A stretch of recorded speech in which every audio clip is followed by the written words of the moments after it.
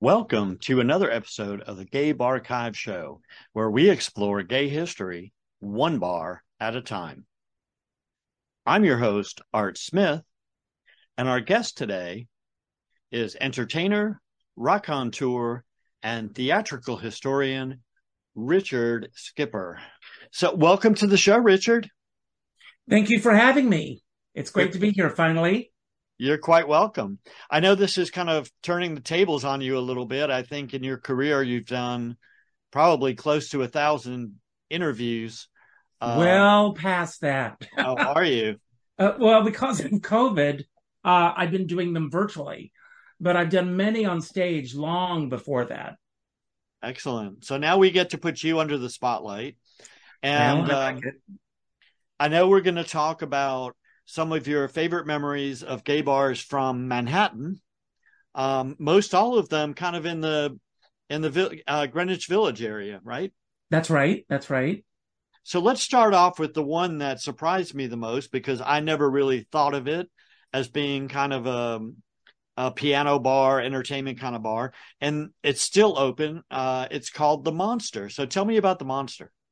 Well, the Monster was one of the first real piano bar, gay bars that I discovered in the village. The upstairs was a piano bar. Downstairs was a disco, dance club. And I used to go every Friday, Saturday night, and sometimes Sunday afternoons. My weekends were spent there. The piano players that I remember there, first of all, Stanley Keeler. Stanley Keeler had the most outrageous drag that you could possibly ever imagine. His drag was not to be in the vein of, let's say, a RuPaul or a female impersonator. It was really outrageous, over the top, as crazy as it could possibly get. For example, he could have a wig on his head that was 3 feet high with a bird cage in the middle of it. I mean, there were all kinds. Whoever did his makeup or the wigs was just amazing at what they did. But it was almost like going to a party. When you went in on a Friday night, the place was festooned with balloons everywhere. And on the piano itself were just like these buffets of fruit. And then they would bring desserts in later as the evening went on. They were constantly replenishing it. And for the moment that you walked in, it was almost as if you were in this party atmosphere. And that's what I loved most about the Monster. And for a young 20-year-old, slightly older, that was just starting to get my footing in the gay community, it was a very welcoming, comfortable place to be. Now, what kind of a clientele did the Monster draw at that time? A little bit of everything. You named it, it was there. As I said, it was very welcoming. So a lot of older people were there. Again, as I was a late bloomer. So I was probably around 22 when I first discovered it. And it was just a mix of everything. And the bar is still there, as I understand. It's Yes. still there and operating. Do they still have the piano room upstairs? I have to be honest with you. It has been so long since I've been there. But I think that the piano bar is still very much an active part of it. Yeah, and my understanding too is I know at one time they had a Monster in Key West. They opened up a location in Key West, Florida. And did I hear something about recently them opening a location in P Town? I don't know. I was in P-Town this summer and there wasn't a Monster there. But I will also add that there used to be a Monster also on Fire Island. So, Oh, and maybe I that's where think it that there was. was one other Monster as well. Very cool. And that's located in Greenwich Village. Do you remember where? Right off of Sheridan Square. Okay. So the rest of the bar, you said upstairs was kind of piano bar. And downstairs was more of a dance bar, disco. I get the impression from some of the images I've seen that they do the whole kind of typical gay bar go-go boy thing and all that. Everything from go-go boys to drag queens and everything in between. So is it a little bit more um, relaxed and vibrant downstairs the way the crowd is as opposed to upstairs? Is there a little bit more of a conservative crowd upstairs, or is it pretty much the same people that just go up and down? Well, I don't know if conservative is the right word to use. Well, um, uh, for me, being as someone who was a singer in New York, it was just the perfect place to be. Everyone stood around the piano singing, and it never felt competitive. Everybody joined in together. And once in a blue moon, really wasn't a dancing queen, so to speak. So I very rarely would go downstairs. Once in a while, I'd meet somebody, and they would say, let's go dancing. And that would always entice me to go downstairs. But for the most part, my time was always spent upstairs. well, they must be doing something right to be there after all these years. I mean, they've been in there in the village for what, 40 years, something like that. Absolutely. It's been, when you say 40 years, all of a sudden I'm beginning to feel old. But no, but absolutely. There was a guy at the door, Bella, was the doorman, and he was this big, burly, guy. He was always welcoming to me because I sang there. There was a line outside the door, normally to get in on a Friday or Saturday night. But if Bella saw me, he would pull me out of line and he would get me inside. I see. So you had special VIP privileges there too. Well, I'm a very, you already know this about me, but to reiterate, I'm a very welcoming, open person. And so standing around the piano, singing, I would encourage everyone to join in. And it was just almost like my little platform on a Friday or a Saturday night. And like I said, it was just very much a party atmosphere. Now, it surprised me to learn, looking at the list of bars that we're going to talk about today, that there were so many gay bars that had a piano aspect to them in the village around the same time. I mean, it's almost like a mini Broadway. It's like they put all these, attracted all these people from Broadway shows to kind of pop into the village and hang out at piano bars. Is that the way it was, or? It's very interesting that you bring that up because that's very much what the feel was. And Grove Street, where the other bars that we're going to talk about in a moment, they were all in the same vicinity. So it almost felt like a street fair was going on, no matter what time of year it was. There's no way that you would be in that area that you would not run into people that you knew. And so it was this feeling of community, I guess is the best way to describe it. And as a result of that, the interesting thing is there's a whole group of us who are now in our early 60s, those of us who I will say have been lucky enough to still be around because there was a lot going on, as you know, at that time. But the fact that so many of us were hitting New York at the same time. And again, I never felt this sense of being competitive with other people. It was just this welcoming, open atmosphere of let's get together and have a good time. How big was the monster? Do you have any idea? Well, when you first walked in the door, there was a huge bar that went almost the length of, I mean, there's a huge window at the entrance of the monster. That bar seemed to go the entire length of that window. It was a huge bar. And then to your right, when you walked in, if you walked past the bar and you went right and then left, that's where the piano was situated. And that whole area was very spacious. On the other side of the piano, I can't believe that I'm remembering the details of this so vividly right now. But on the other side of the piano were a couple of banquettes, and guys would hang out in that area. But it wasn't just guys; it was straight couples would come in. I remember seeing a lot of straight couples there. uh, gay guys, obviously. And it also, I don't feel that I saw as many lesbians there as you probably would probably find there now. But then again, it's been years since I've been there. So, one last question about the monster. Who was the most famous person you ever saw at the monster? The most famous person that I ever saw, I don't recall that I ever saw a famous person at the Monster.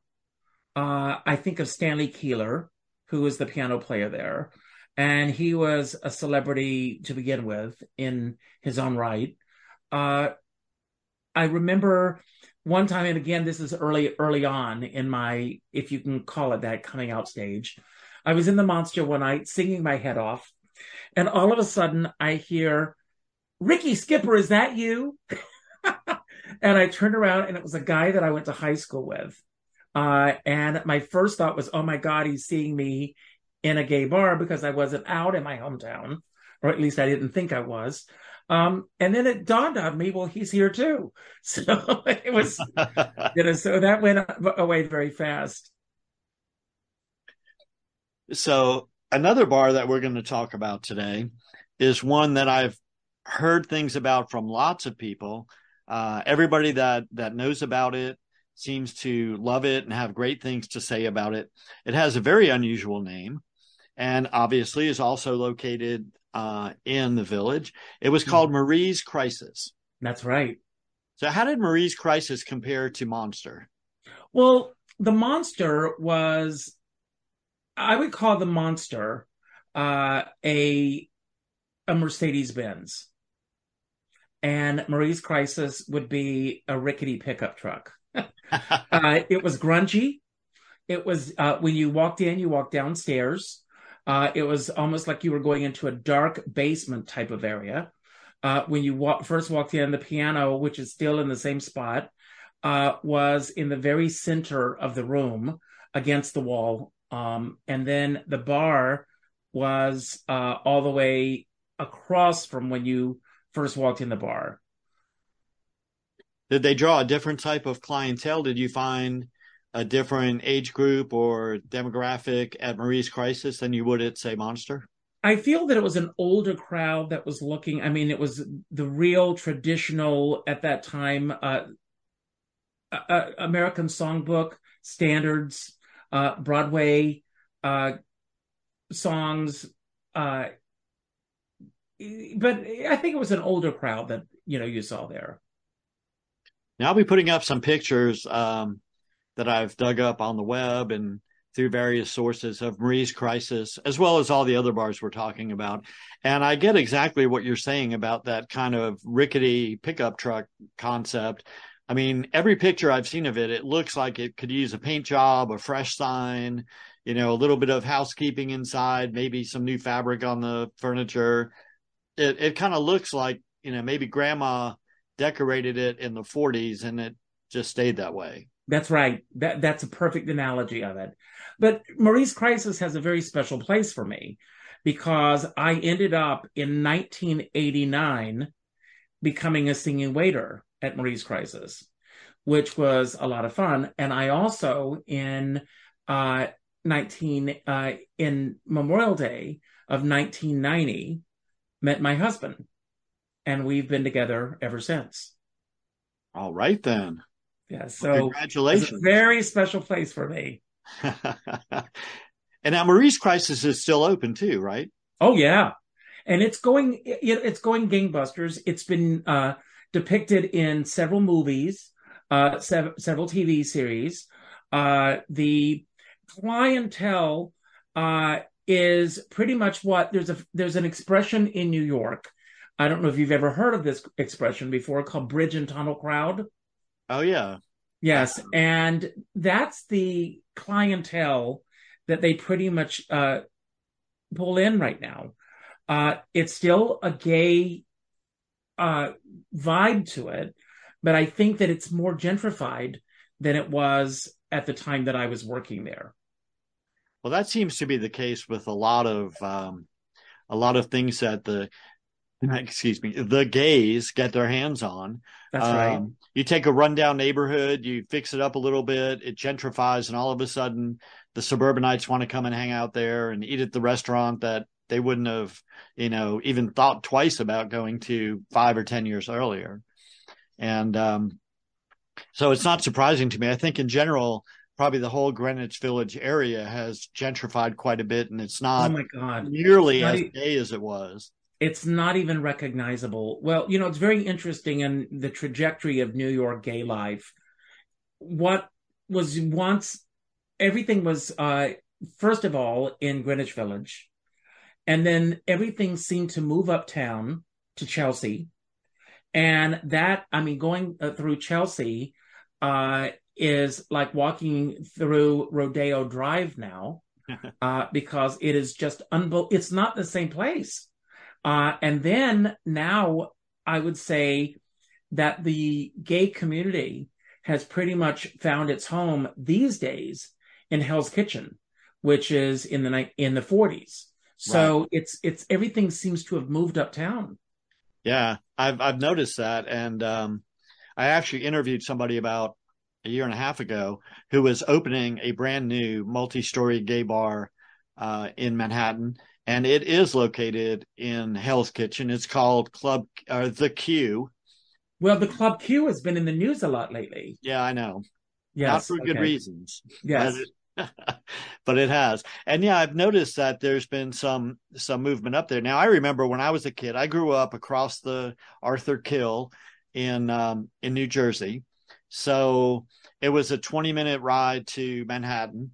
And you would not at that time have gone to Hell's Kitchen without an armored truck and two armed guards.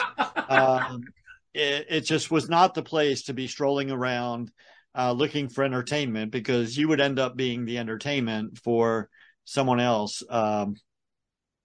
So that's changed a lot. Oh, it's And changed tremendously. I mean, you did not go past Ninth Avenue. And I mean, Eighth Avenue was problematic. Very famous restaurant on 46th Street, which is Restaurant Row, is Joe Allen's.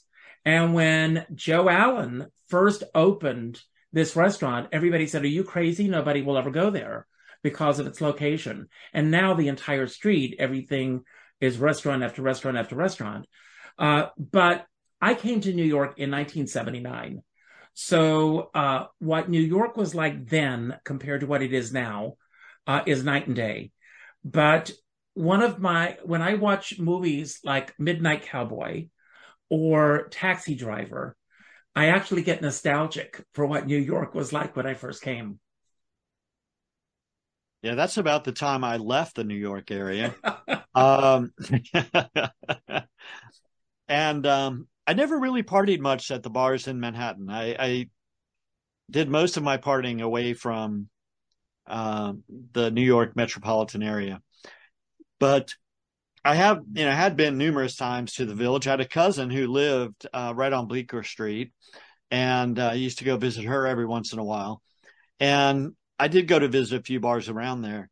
Now, one thing of note that's been in the news lately is that in addition to all these bars being there, there are also some iconic bars like Julius is right in that neighborhood too, right? That's right. And they were just recently granted landmark status, which is a big deal for the gay community um, in New York and around the world. Absolutely. Well, a lot of it has to do with because of the close proximity to Stonewall Right. and the history that's on that street and around that area. Now, when you moved to New York, Stonewall was not Stonewall, was it? The Stonewall Inn was it's in the same location where, of course, the Stonewall riots took place. Right. But I don't really remember that being called the Stonewall Inn. I think the name of the Stonewall came back years later. Yeah. I At could one be time, wrong on that information. no, at one time it was a bagel place. At one time it was a Chinese restaurant after the Stonewall riots. And it was also called New Jimmy's for a while as a bar. And then somebody decided to go back and call it Stonewall after, years later. Mm-hmm. So another bar that you've mentioned that again is a bar known for its piano and is also located in Greenwich Village is the Duplex. Now, the original Duplex was right like two doors over from Marie's Crisis. The cabaret room was upstairs. Joan Rivers got her start there in that area. Woody Allen doing stand up. Barbara Streisand. They were all in that area. Uh, Downstairs, Karen Miller was the most well known piano player, I guess, that I knew there. And people would be spilling off onto the streets. Now, because of fire zoning laws, you can't do that anymore. But it was literally so packed. It was like sardines in this place. And everything would be spilling out onto the street. And again, as I said earlier, it was like this party atmosphere. And the interesting thing about Karen, you could almost tell the time by the songs that she was playing. Yeah, I would work next door, and I almost knew when she was going to play certain songs that I like to play. And I say that with all due respect to her. I loved her so much, and I miss those days. And again, the bartenders, the wait staff, uh, performing there, that whole general feeling of openness was something that I hope is still out there. Now that I'm settled down and married, I don't really go to the bars like I used to. I was never a drinker. So let's start there. And because I was not a drinker, a lot of the traditional gay bars, I mean, I did go to like Uncle Charlie's if I was with friends, or Boots and Saddles if I was with friends. But I never frequented those places. Yeah, I can understand that. And I know when I was going out in those years in the late 70s through the 80s and 90s, that time it was not uncommon to go out 5 or 6 nights a week, not for the purpose of getting drunk, but for the purpose of having somewhere to socialize with other people like yourself. In those days, a lot of people don't realize that in the 70s and 80s, you didn't just go to the local shopping mall and hang out with five other gay men, because that wasn't, everybody was pretty much in the closet, or at least not publicly expressing their gayness the way, maybe it's grown today. And so those were the only places really where you had to Mhm. make friends and meet husbands, boyfriends, lovers, tricks, whatever you wanted to call them. All of the above. All of the above. But So, there's another aspect of this, Art, if you don't mind my jumping in here. The other aspect was we didn't have social media at that time either. So people were not spending their time on Facebook and Twitter and these other apps. If you wanted to meet somebody and you didn't have the dating apps like you did, I remember in the mid 80s, early 90s, when the phone chat lines started proliferating. And so some people would meet people that way. But I mean, meeting everyone, if you didn't get out of the house, you didn't meet anyone. right. That's just the way it was. It was definitely much different. Now, the duplex, so we already have a picture of, what the monster was like. It was this, as you described it, Mercedes Benz. And we have the rundown pickup truck of Marie's Crisis. Where does duplex fit into that mix? Let's see. I would probably say that the duplex also was a step above Marie's Crisis in terms of who hung out there. It was mostly a Broadway uh, singing crowd. So everybody was a singer. Karen knew who the singers were. So she would bring people up on the stage. So I would say that if you were, I would probably say that it was a slightly beat up Corvette. How's that for an analogy? Now, one thing that that came to mind as you were describing this is that back in this time frame, there was not the overwhelming overexposure of karaoke everywhere. So Oh, this was kind of a God. live music format similar to what we do now with karaoke, except the people who are participating were largely trained vocalists or at least talented vocalists for the most part. Absolutely. But you found the other side as well. But again, Karen or whomever was playing there, they were always very generous in giving these people a chance to get up and perform. Even the ones who it was a hobby, people who never sang outside the shower, this was a chance for them to have their moment, to feel that they were in the spotlight, living a quote unquote dream. So it gave them that opportunity to be able to just go out, and everybody felt like a star in these places. I don't remember, and I can't speak for anyone else other than myself, but I never felt or I never saw someone feel ostracized. Again, it was always a sense of you're welcome here. Today I was listening to the theme of Cheers and the lyric of to go to some place where everybody knows your name. And I was thinking about this as I was preparing for meeting with you today, that it almost brought a tear to my eye as to when you walked in the door at any of these places, everybody knew who you were and they welcomed you with open arms. And if you were not a part of that world, uh, it became very easy to become part of the world. I felt that it was all about inclusion and not exclusion. That's a very important observation, because one of the things that comes up repeatedly when I'm speaking with people about bars from the 70s and 80s and thereabouts is that there was more of a feeling of exclusion, that there were a lot of bars that were designed for a specific audience. So it was a white male leather crowd. It was, a very specific subset of the gay community.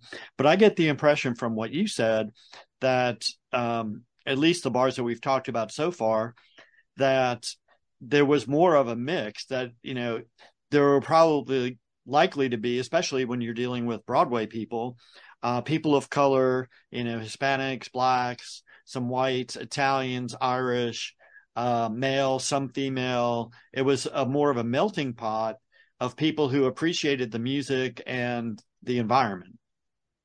Well, I always feel that music is a universal art form that brings people together.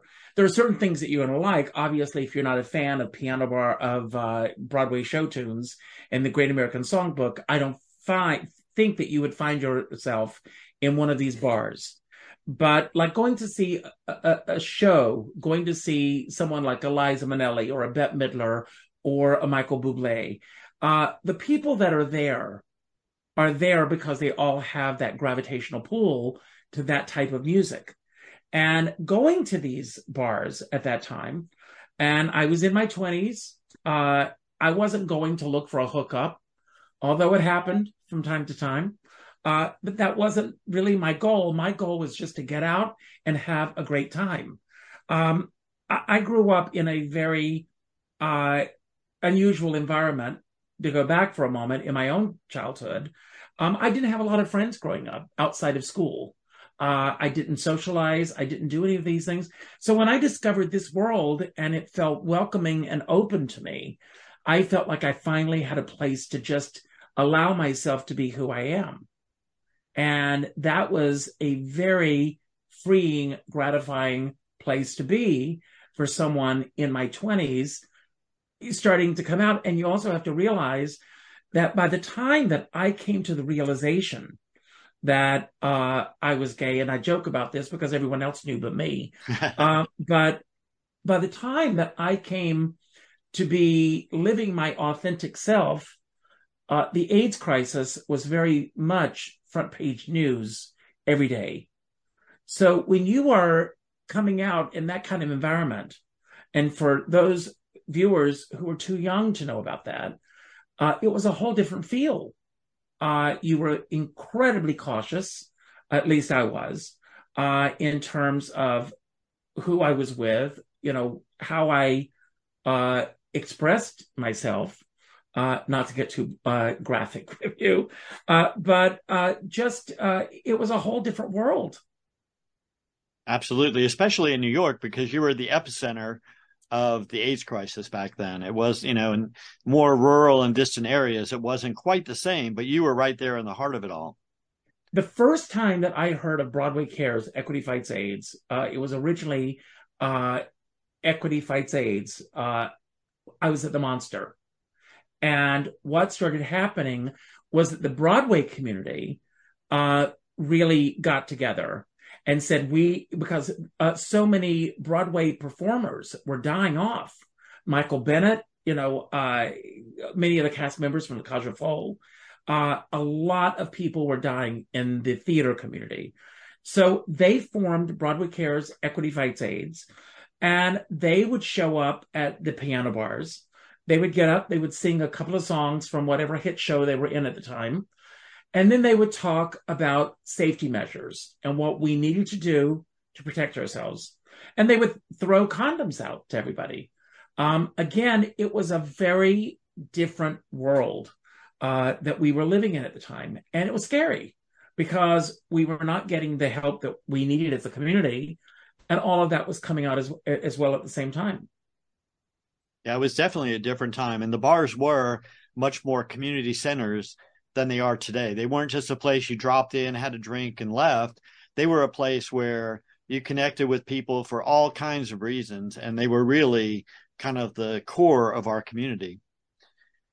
Now, another Absolutely. bar that you mentioned in that area that I had a great deal of difficulty finding much information about, out of the 5 bars that we're discussing today, this one seemed to be the most elusive and seemed to have the least amount of information out there. Although I did find a copy of their menu and their logo and a few other things, which Good for you. I wanted to pat myself on the back. But it The was pork chops were the best thing they on their menu.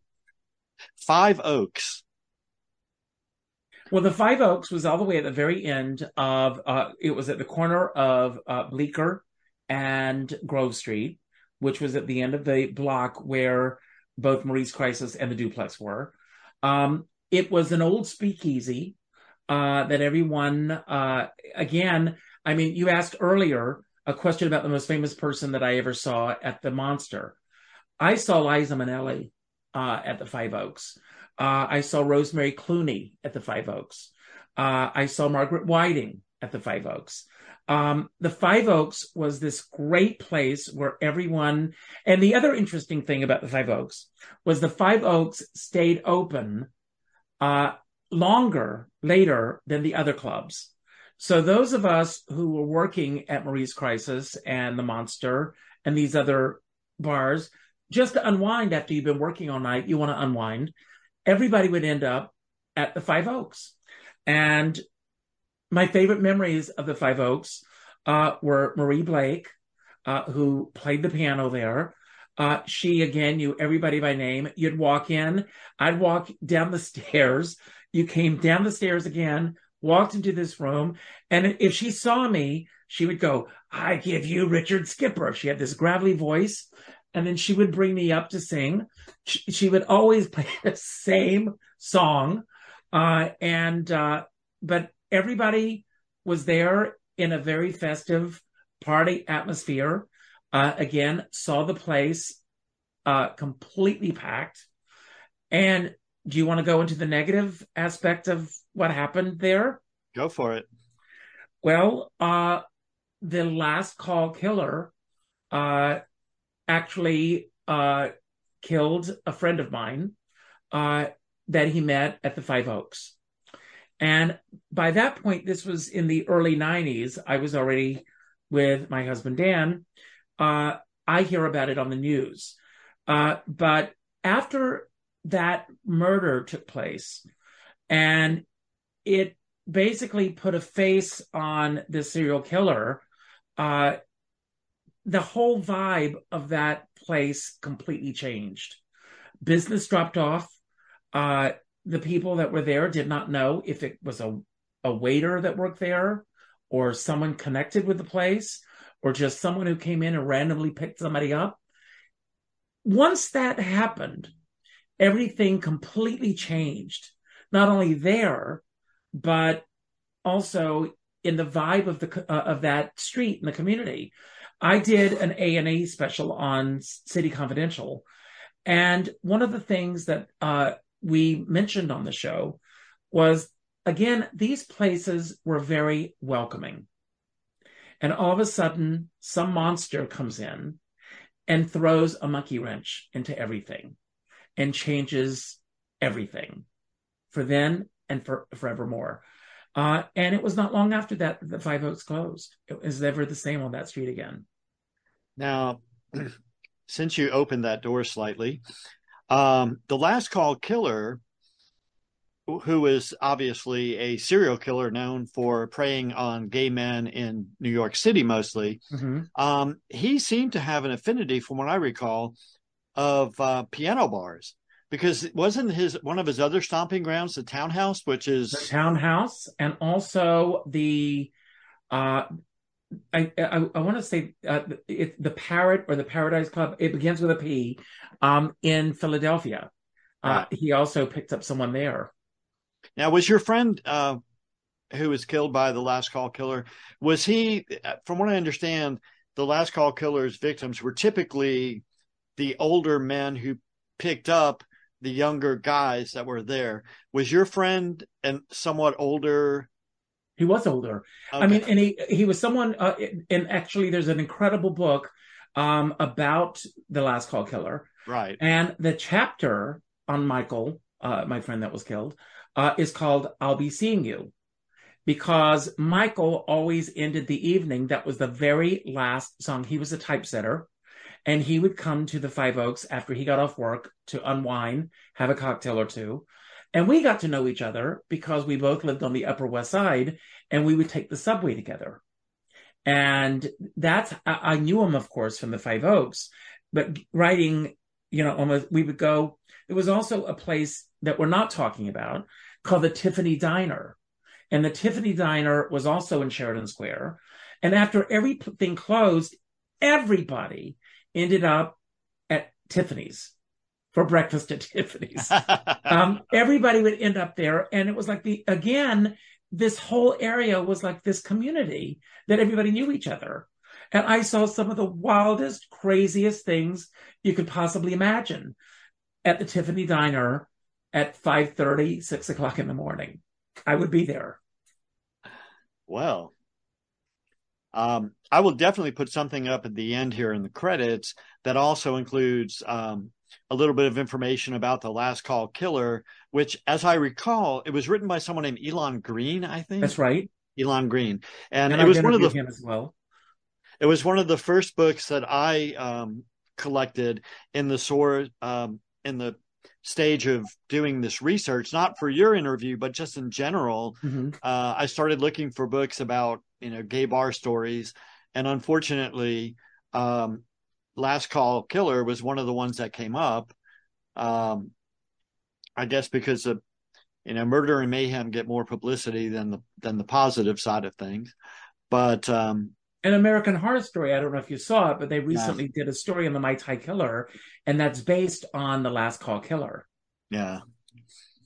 But so Five Oaks basically did not survive all the bad press and the community sentiments after the onset of the Last Call killings. But the building, I assume, is still there. The building is still there. The last time that I was in that area, I live in Rockland County. I'm about 25 minutes north of Manhattan. But when I lived in Manhattan, that was my neighborhood. I hung out there. I didn't live there. I lived on the Upper West Side, but I was very much a part of that entire area. And the last that I knew, the building itself, it became another restaurant. And I've never been into the restaurant since it changed hands. So I don't even know what it is now. Now, the final piano bar that we're going to talk about today is the first piano bar in New York City that I uncovered information about when I started on the Gabe Archives project. And I thought when I saw the first little scrap of an ad from this bar, I said, that is the coolest logo Yes. for a piano bar, and the name as well. It's called 88s, which obviously is a reference to the street address. No, I'm just kidding. It's the number of keys on the piano. That's right, right. And their logo reflects that very well. So it looks to me, from what I've seen, the information of the different bars and pictures I've discovered online, 88's looks to me like it was more polished and proper than the other bars, but that's not necessarily the case. That could be a trick of No, you're technology. you're absolutely right. It was a jewel box. It was gorgeous. The decor, the entire feeling, the piano bar, the cabaret room that was upstairs was absolutely gorgeous. To get there, the walls were mirrored going up to the piano bar, the cabaret room. Irv Rabel, who had worked at Don't Tell Mama, Karen Miller, who I mentioned earlier, and her then partner, Rochelle Selden, the three of them got together. They went into business together and they opened 88's. 88's was the ultimate goal for any cabaret performer that was performing at that time. Upstairs was the cabaret room. And then downstairs, again, a bar when you first walked in, and then the piano. And it was very plush in terms of its look, its feel. And again, what I love so much about these places were the crowds of people that were always standing around the piano singing. You can't have that anymore. It doesn't exist. Years ago, a friend of mine came to New York and she wanted to go back to Don't Tell Mama, and she was a waitress there 100 years ago. But I said, it's not the same. It's just not the same, because if you recall, there was a famous fire in Rhode Island where a lot of people perished. And after that fire, all the zoning ordinances in New York changed completely. So you cannot have crowds of people just standing around in a bar anymore. It's not like a dance club. Right. These were specific places where people would go. You didn't need a seat. If you got a seat, you were lucky, because it was just so packed. It was like sardines. Now, you mentioned that 88's was like a jewel box, and it was, it was pretty, and it was, it was welcoming, and it was the kind of place that you wanted as a performer to be seen and to be able to sing and participate and hang out with your friends. But in general, my memory of going out to bars like that, to going out to piano bars and cocktail lounges and things, is that in general, those kind of bars would almost mandate, or at least in my head, they would mandate that I dress up a little bit. Like if you were going to, I don't know, Uncle Charlie's or some other run of the mill bar, I was in Atlanta at the time, I would go out with torn jeans and a t-shirt, a tank top. I didn't care.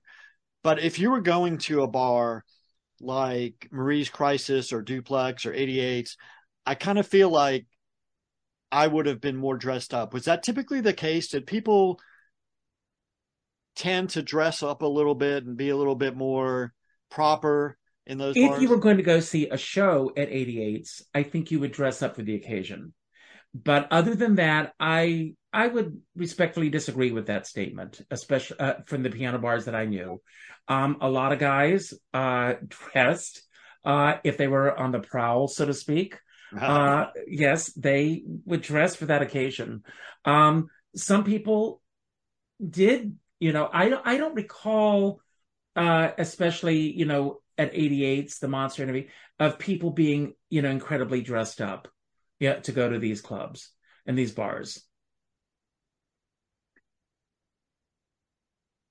Now, you mentioned that a couple of the bars attracted somewhat of a celebrity, or at least a Broadway celebrity crowd. Was that the case with 88's, or was it a little bit too fancy for that? Because I mean, No, no, obviously, no, no, no. It did attract those. Liza Minnelli would go there. Billy Stritch, who played for Liza for a long, long time, he played there from time to time. Uh, because of the Irv Rabel, who booked the Cabaret Room, was incredibly selective in terms of who he would book there. Uh, to be honest with you, with all due respect to any of my cabaret friends who will see this show, um, the bar has lowered a lot in terms of if you can pay the room charge and you've got a show that you can put in, you get booked in a lot of these rooms because it's economics. But at that time, Irv Rabel was incredibly selective with who he would book in the room. So you got the best of the best of the best performing there. And as a result, people would go to 88's on a Friday or Saturday night, not knowing who was performing there. Because you knew that if you went in, you were going to get a class act show, an A1 show. It was very rare that you would go there and see a dud. That I owe to Irv Rabel. But nowadays, it's a crapshoot in some of these rooms. I mean, they're the high-end cabaret rooms are very different. But a lot of the other rooms, again, like I said, if you can pay the room charge, they'll book you. so if you were going to make a trip back into the city with your husband and go to a bar, wanting to get back as close as you could to that kind of piano bar vibe that we've talked about here with these bars, where would you go today? I don't think that it exists. I have to be honest with you. There's not it used to be, as I said earlier, this open, welcoming vibe. Unfortunately, what has happened in the few piano bars that are still around is that the wait staff are very much about their performing there. They're doing their jobs, obviously, but it's all about their moment in the spotlight. They're not as welcoming as they used to be. I felt that shift begin to happen in the mid 90s. It's just a whole different vibe. Well, that's somewhat unfortunate. And maybe, who knows, in a few years, somebody will open up another piano bar and actually do it the old school way. And we'll see some sort of resurgence. I really appreciate. Let's talk. I really appreciate you taking the time to kind of walk us down memory lane with these bars, and hopefully a lot of people will respond and interact and have, a little smile on their face, knowing that somebody still remembers the bars that they used to go to and listen to the piano music and live singing and, hang out with their friends. But let's talk a little bit about you. So you Okay. moved to New York City in the late 70s. That's Where were you from 1979. before then? Where did you live before then? I grew up on a tobacco farm in South Carolina. I grew up as far from this world as anyone could possibly find themselves. And what brought you to New York? Entertainment. I'm a product of 1960s and 70s television. I grew up in the world of the variety show. That was the show business that I wanted to be a part of. So I made up my mind when I was 13 years old that in 5 years after I graduated from high school, I was going to go to New York. I picked the date and I stuck to it. August 5th, 1979. I got on a plane. I had never flown before. I had never been outside of my hometown without my family. I had never slept in another bed except when I stayed at my grandparents'. I didn't know anything, but with $500 in my pocket and a big dream, I got on an airplane and I came to New York. I was 18. And what was that like, stepping into the big city? Because obviously you'd never been there before.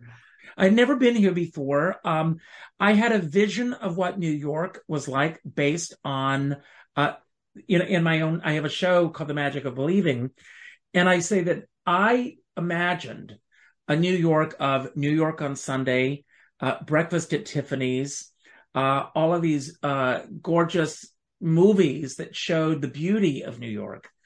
And when I arrived in New York, I ended up in the middle of Taxi Driver and Midnight Cowboy. It was a completely different world.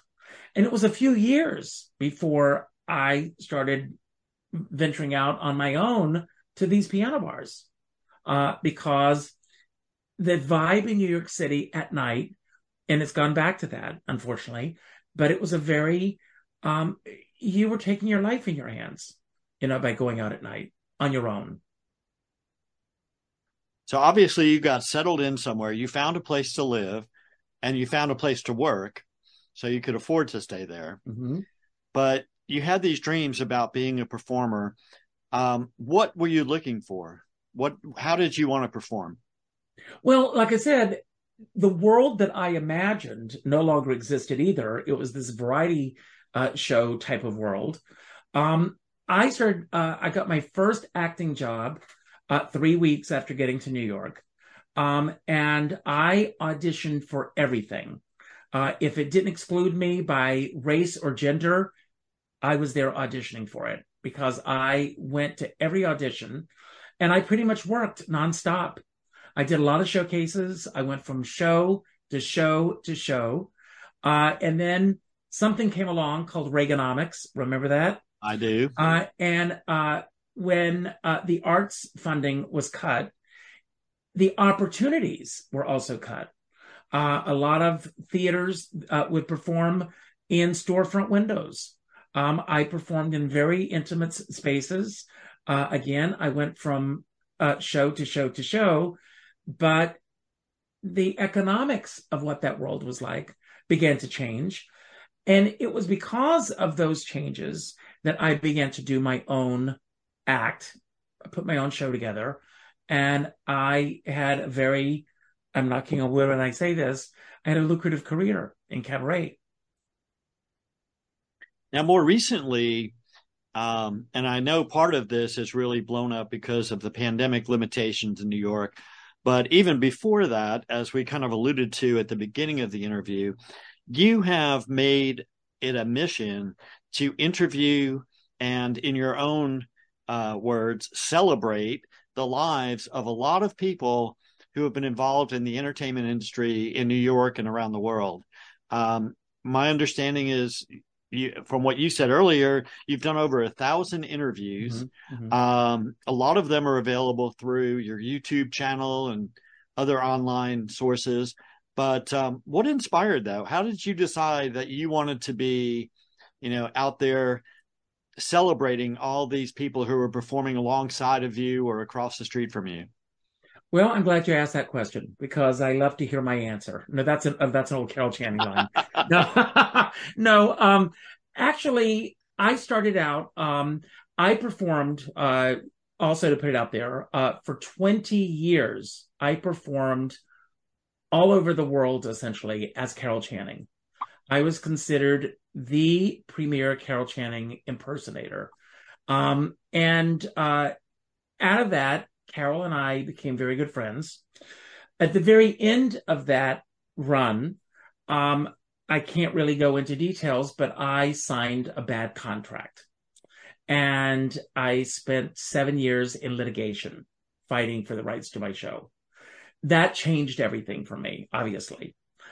So Carol suggested that I write a book celebrating the women who have played Dolly. And I've done there alone. I've done hundreds of interviews from actors, people behind the scenes, from all aspects of the world of Dolly Levi. Hello, Dolly.